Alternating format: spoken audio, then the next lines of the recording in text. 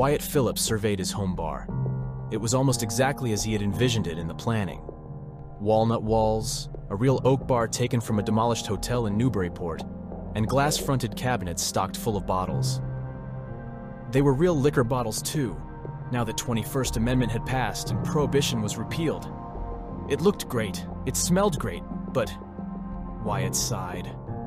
There was no escaping the past, no way to erase his memories. You can repurpose rooms, knock down entire walls, but in the end, you still know. That, he guessed, was the curse of being human. Carolyn, his wife, came around the corner of the bar. She was dressed in a lavender silk evening gown, and he thought she looked fantastic. She had a different opinion of him, though, asking, "When are you going to change? Our guests will be here soon. It must be perfect tonight, darling. After last year's fiasco, it just has to be." He winced slightly and nodded in agreement. Fiasco was as far as Carolyn would go. She refused to discuss last year's events with him, and by unspoken consent, he didn't bring them up. Maybe if you ignore the past, it dies, Wyatt thought. "I'll go change now," he said, leaning down to give her a quick kiss. "Tonight will be perfect, my dear. I promise." Carolyn quickly smoothed her skirt and smiled at him. "I know, darling. It will be worth it." Wyatt returned her smile as he left the lounge and walked down the hall. Fresh wallpaper covered the rebuilding there. The old door had been well hidden when the wall was built, but if you knew it was there, you could have seen it. Now, nothing. He went into the bedroom. It didn't take him long to change from his work clothes into something a little more fashionable. He just finished with his tie and was reaching for his houndstooth jacket when he thought he heard a noise. Wyatt froze. It had sounded like feet, little feet, pattering down the hall. Now, there was nothing. Just an eerie silence. He listened for a few seconds, but there was nothing. He shook his head. Stress, maybe? He was worried about making a better impression than last year. That must be it. His eyes shifted to the calendar on the wall. 1 year ago. It seemed much more recent. His mind drifted back to that fateful day. They'd moved into the new house on Cabot Street a month or so before, and the dinner party was supposed to be their chance to make a good impression on their new neighbors and colleagues. Wyatt sighed at the memory. It had all started so well. He was one of those people who got along easily with many different types of people. And Carolyn? Oh, Carolyn. She was so beautiful and full of life that people naturally gravitated to her. But it had all gone so terribly wrong. The wooden panels of the room, that room had crashed into the lounge. Everyone stopped mid-conversation. The silence was deafening, and Wyatt had finally understood the meaning of that phrase. When the dust had cleared, 2 female figures, small, with lank hair, vacant eyes, and long white gowns had been revealed.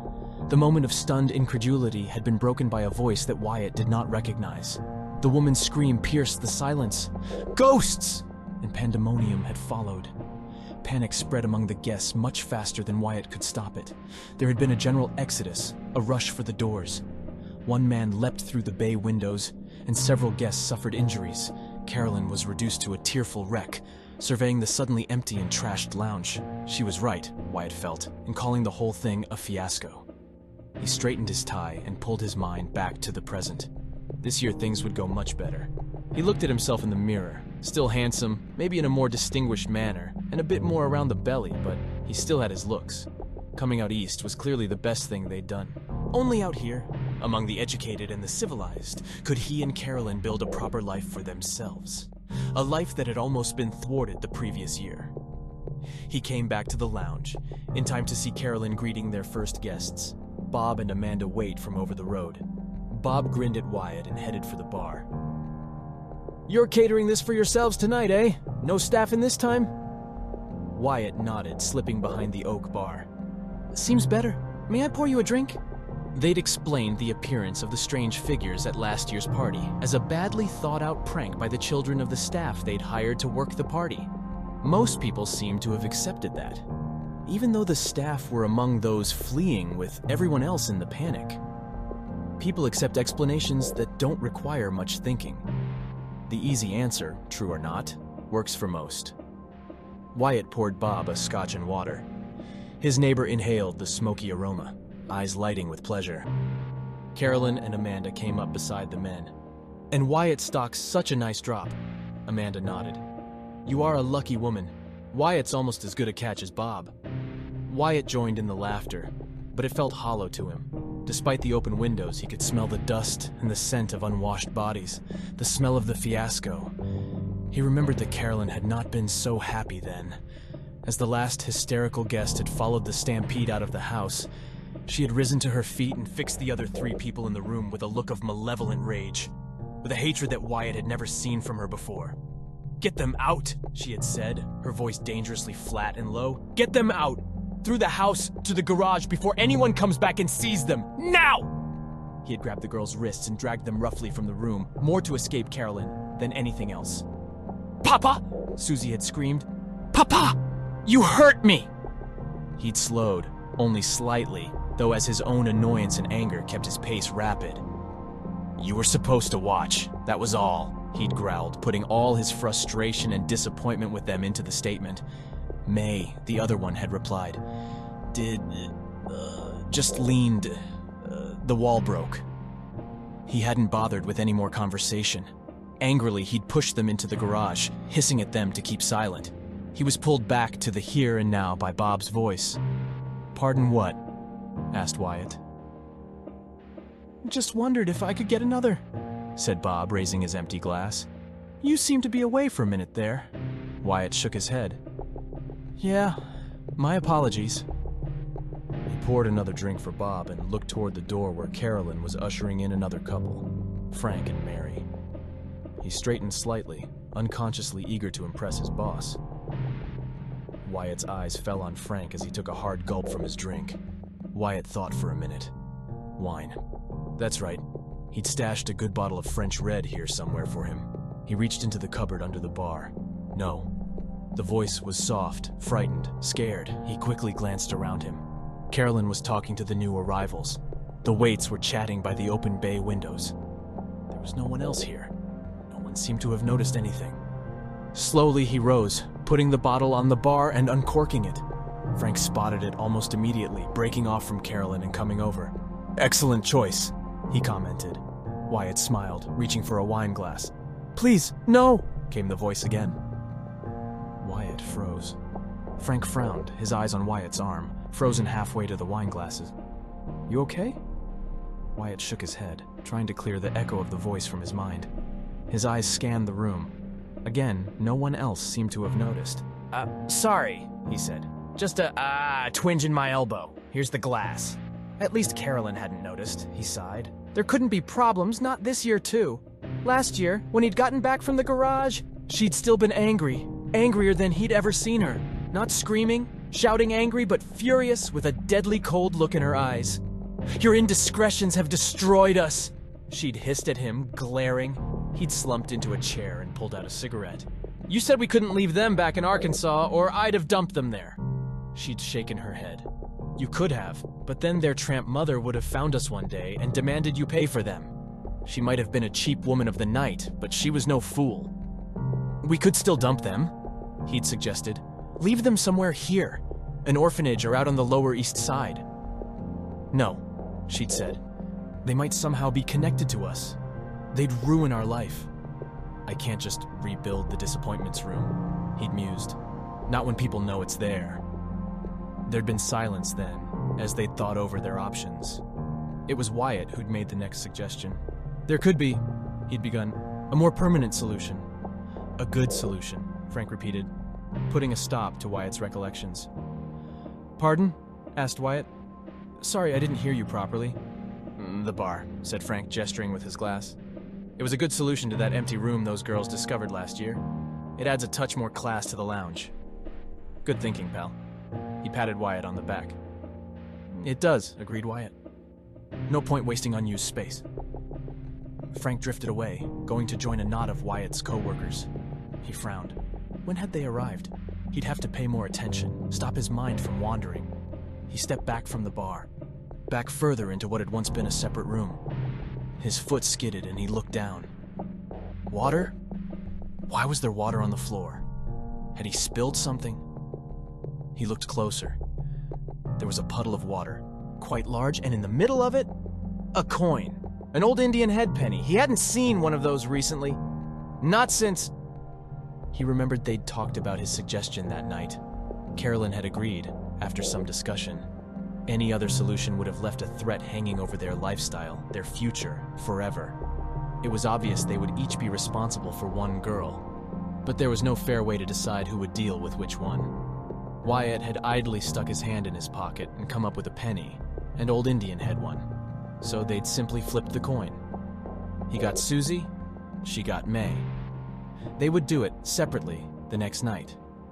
After it was done, they'd agreed. They'd never discuss it again.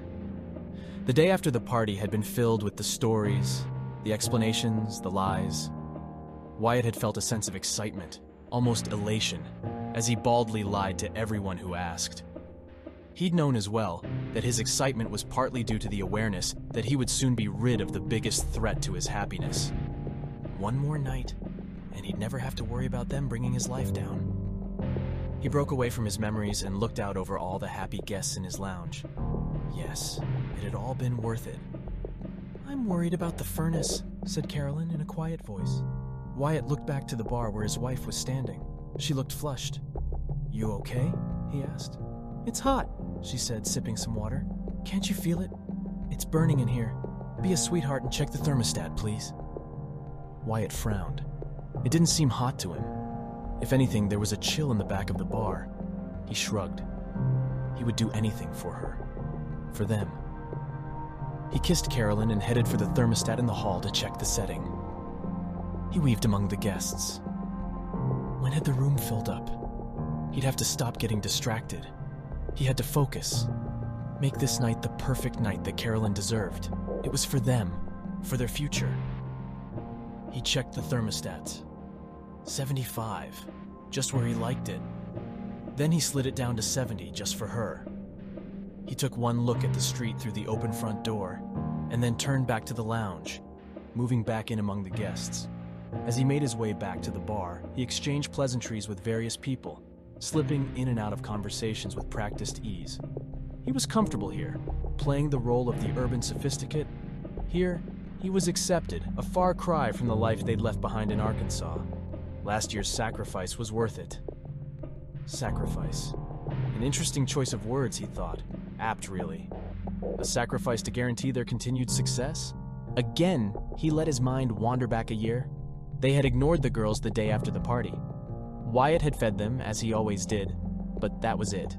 The girls, to their credit, hadn't made a fuss, not even when they'd woken them shortly after midnight. Wyatt had selected his heaviest old woolen sweater for Susie. He told her to put it on. They'd be going for a ride, and he told her he wanted her to be warm. She hadn't quibbled, despite the mildness of the night. She'd gotten into the back seat of his Model A Ford and laid down without any complaint. He'd pulled away from the house on Cabot Street without any chance of the neighbors seeing her in the car. The drive to the bridge had been fine. There was barely any traffic that early on a Monday morning. He'd debated for a while whether to stop at the bottom of the bridge and walk up, or risk stopping on the bridge itself. Given that he'd seen almost no one else on the road, he'd decided he could afford the risk of stopping on the bridge, though he'd chosen a spot where there was the least light. "Come on out," he'd told Susie. "I want to show you the city at night." She'd followed him to the bridge rail. It was there that he'd discovered it was slightly higher than he'd anticipated. It would take a little more effort than a quick push. It was only when he'd moved to pick her up that Susie had finally seemed to notice that something was wrong. "No," she'd said in a soft, frightened voice. "I just want to hold you up so you can see over the railings," he reassured her. "Please, no," she'd begged as he picked her up. He'd thrown her over the railing before she could really start to struggle. Her scream wasn't that loud, and it was cut off with a splash when she hit the water. He hadn't waited to make sure she'd gone under. He was certain the heavy woolen pullover would see to that. Instead, he'd gotten back in the car and taken a circuitous and leisurely drive home. There'd been no point hurrying, no point drawing attention to himself and his car. He'd gotten back to the house a few minutes before Carolyn. She'd come back through the door looking somewhat disheveled, her face smudged with something black. She'd looked at him without an ounce of remorse on her face, shrugged and said, "There was an accident, a fire." He'd nodded. "There was an accident, a fall from a bridge." They'd never discussed the details and never mentioned that night again. The next day, Wyatt had started the plans to turn the old hidden room into a bar extension off the lounge. The bar. Looking at it now, a year later, he had to admit it looked good. There were a few people gathered around it now, making it look even better.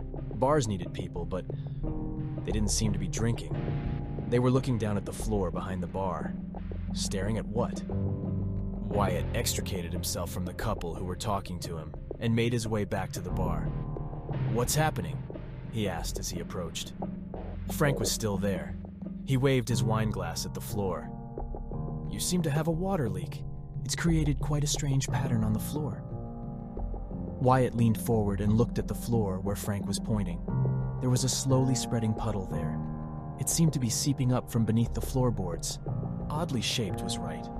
There was a central puddle with 5 extensions running off it. It almost looks like a body, doesn't it? Asked Frank, expressing what Wyatt was thinking. Yes. Wyatt's mouth felt dry as he agreed. Strange how water flows, isn't it? He slipped behind the bar, reaching for the mop in the far corner. It felt cooler back here, almost cold. Must be a problem with the heating. Before he could get the mop, Amanda moved beside him and spoke softly in his ear. "You should come and see Carolyn. She seems to have a fever or something." Wyatt turned away from the mop. Carolyn was unwell? He hurried after Amanda, ignoring the concerned looks from the guests. Carolyn was his life. Everything was their success, theirs together. He found her stretched out on a low divan. Her wonderful gown was stuck to her body with sweat. Her face glistened with it. Her hair was lank with it. He dropped to his knees beside her and grabbed her hand. "What's wrong? Are you okay?" "Burning," she whispered. "I'm burning up. Get me some water, please, dear." He rose, looking for a carafe of water. There should be one somewhere here. He'd put them out. Maybe behind that knot of people by the door? What were they looking at? Something on the floor? He avoided running, but walked swiftly over, hearing snatches of conversation as he did. "Looks like a scorch mark. Take a lot of heat. Almost in the shape of..." The last voice cut out as the lights suddenly failed. The room was plunged into near darkness, illuminated only slightly by the soft glow of moonlight spilling through the open windows. "Power cut," he heard from someone. "He paid the bills?" from another voice. It didn't matter what they thought. He had to get water for Carolyn. Then the tone of talk around him changed. He could feel it as well as hear it. A disquiet, not quite fear, but confusion and anxiety. The group ahead of him backed up, pushing him back. He looked around. Ahead of him, there was a dull reddish glow from the floor, not particularly bright, but in the semi-darkness, it was noticeable. Something made him turn back to the bar. There too was a dull glow, but bluish this time. It seemed to be slowly gaining intensity. Frank and the others at the bar were slowly backing away. Then the whole house shuddered. It was like it had been smacked by something huge. He felt, rather than saw, the doors and windows slam shut. The sudden change in air pressure hurt his ears. The sudden shock had silenced any remaining conversations. A few sharp inhalations and a single whimper were all Wyatt could hear. He took a couple of steps back into the lounge and cleared his throat, intending to say something calming. He had just opened his mouth when both the glowing spots suddenly burst forth with overpowering brightness. The hall was filled with a bright, almost flame-like red light. Behind the bar, the blue light had a similar intensity, but light seemed somehow cold to Wyatt.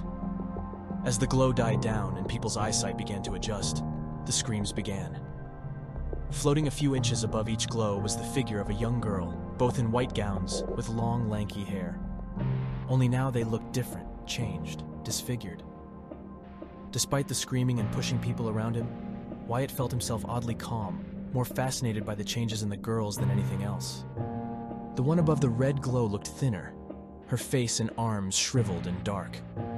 A few crispy remnants of skin dangled from what used to be her arms, but they were mostly made up of dark, charred muscles, barely hanging onto the bones. He swung around, pushing and wading through the panicked guests who were rushing for the closed door, trying desperately to get out. He no longer cared about them. Instead, he focused on the figure hovering near the bar. Water was dripping off her skin, clothes, and hair and pooling on the floor beneath her. Her skin looked discolored, marbled. A froth of blood and water bubbled around her mouth. Her torso seemed bloated. "Susie," he whispered quietly. The lounge had emptied. The guests had fled somewhere, somehow, leaving the debris of their rapid exit behind them. Only he, Carolyn on the divan, and the two girls remained. Wyatt backed slowly toward the divan, aware that the eyes of the girls, or in the case of the red-lit one, the hollow sockets, were following his movements. He knelt beside Carolyn, somehow still calm. Part of his mind was screaming, but another part knew panic was useless. There was no way out, no solution. His road was ending, but he would end it with Carolyn. The figures raised their hands, pointing at the couple. Carolyn writhed as tiny fingers of torrid flame raced along her limbs. Wyatt coughed, gasping, unable to breathe. His chest felt like it was burning as it expanded within his chest. He coughed again, projecting water across the room, cascading torrents out of his mouth. Carolyn, he thought. He needed to be with her. His body twisted forward, his head smacked down on the divan as he coughed an increasing stream of water out of his lungs. They seemed to fill again instantly. He tried to breathe in, but couldn't. His mind now screamed for oxygen, but there was nothing he could do. As his vision slowly faded to black, he reached for Carolyn. The last thing he felt was a burning pain in his hand. Carolyn's hand, now wreathed in fire, found him and wrapped her fingers around him. Together, he thought, as consciousness faded, together in everything.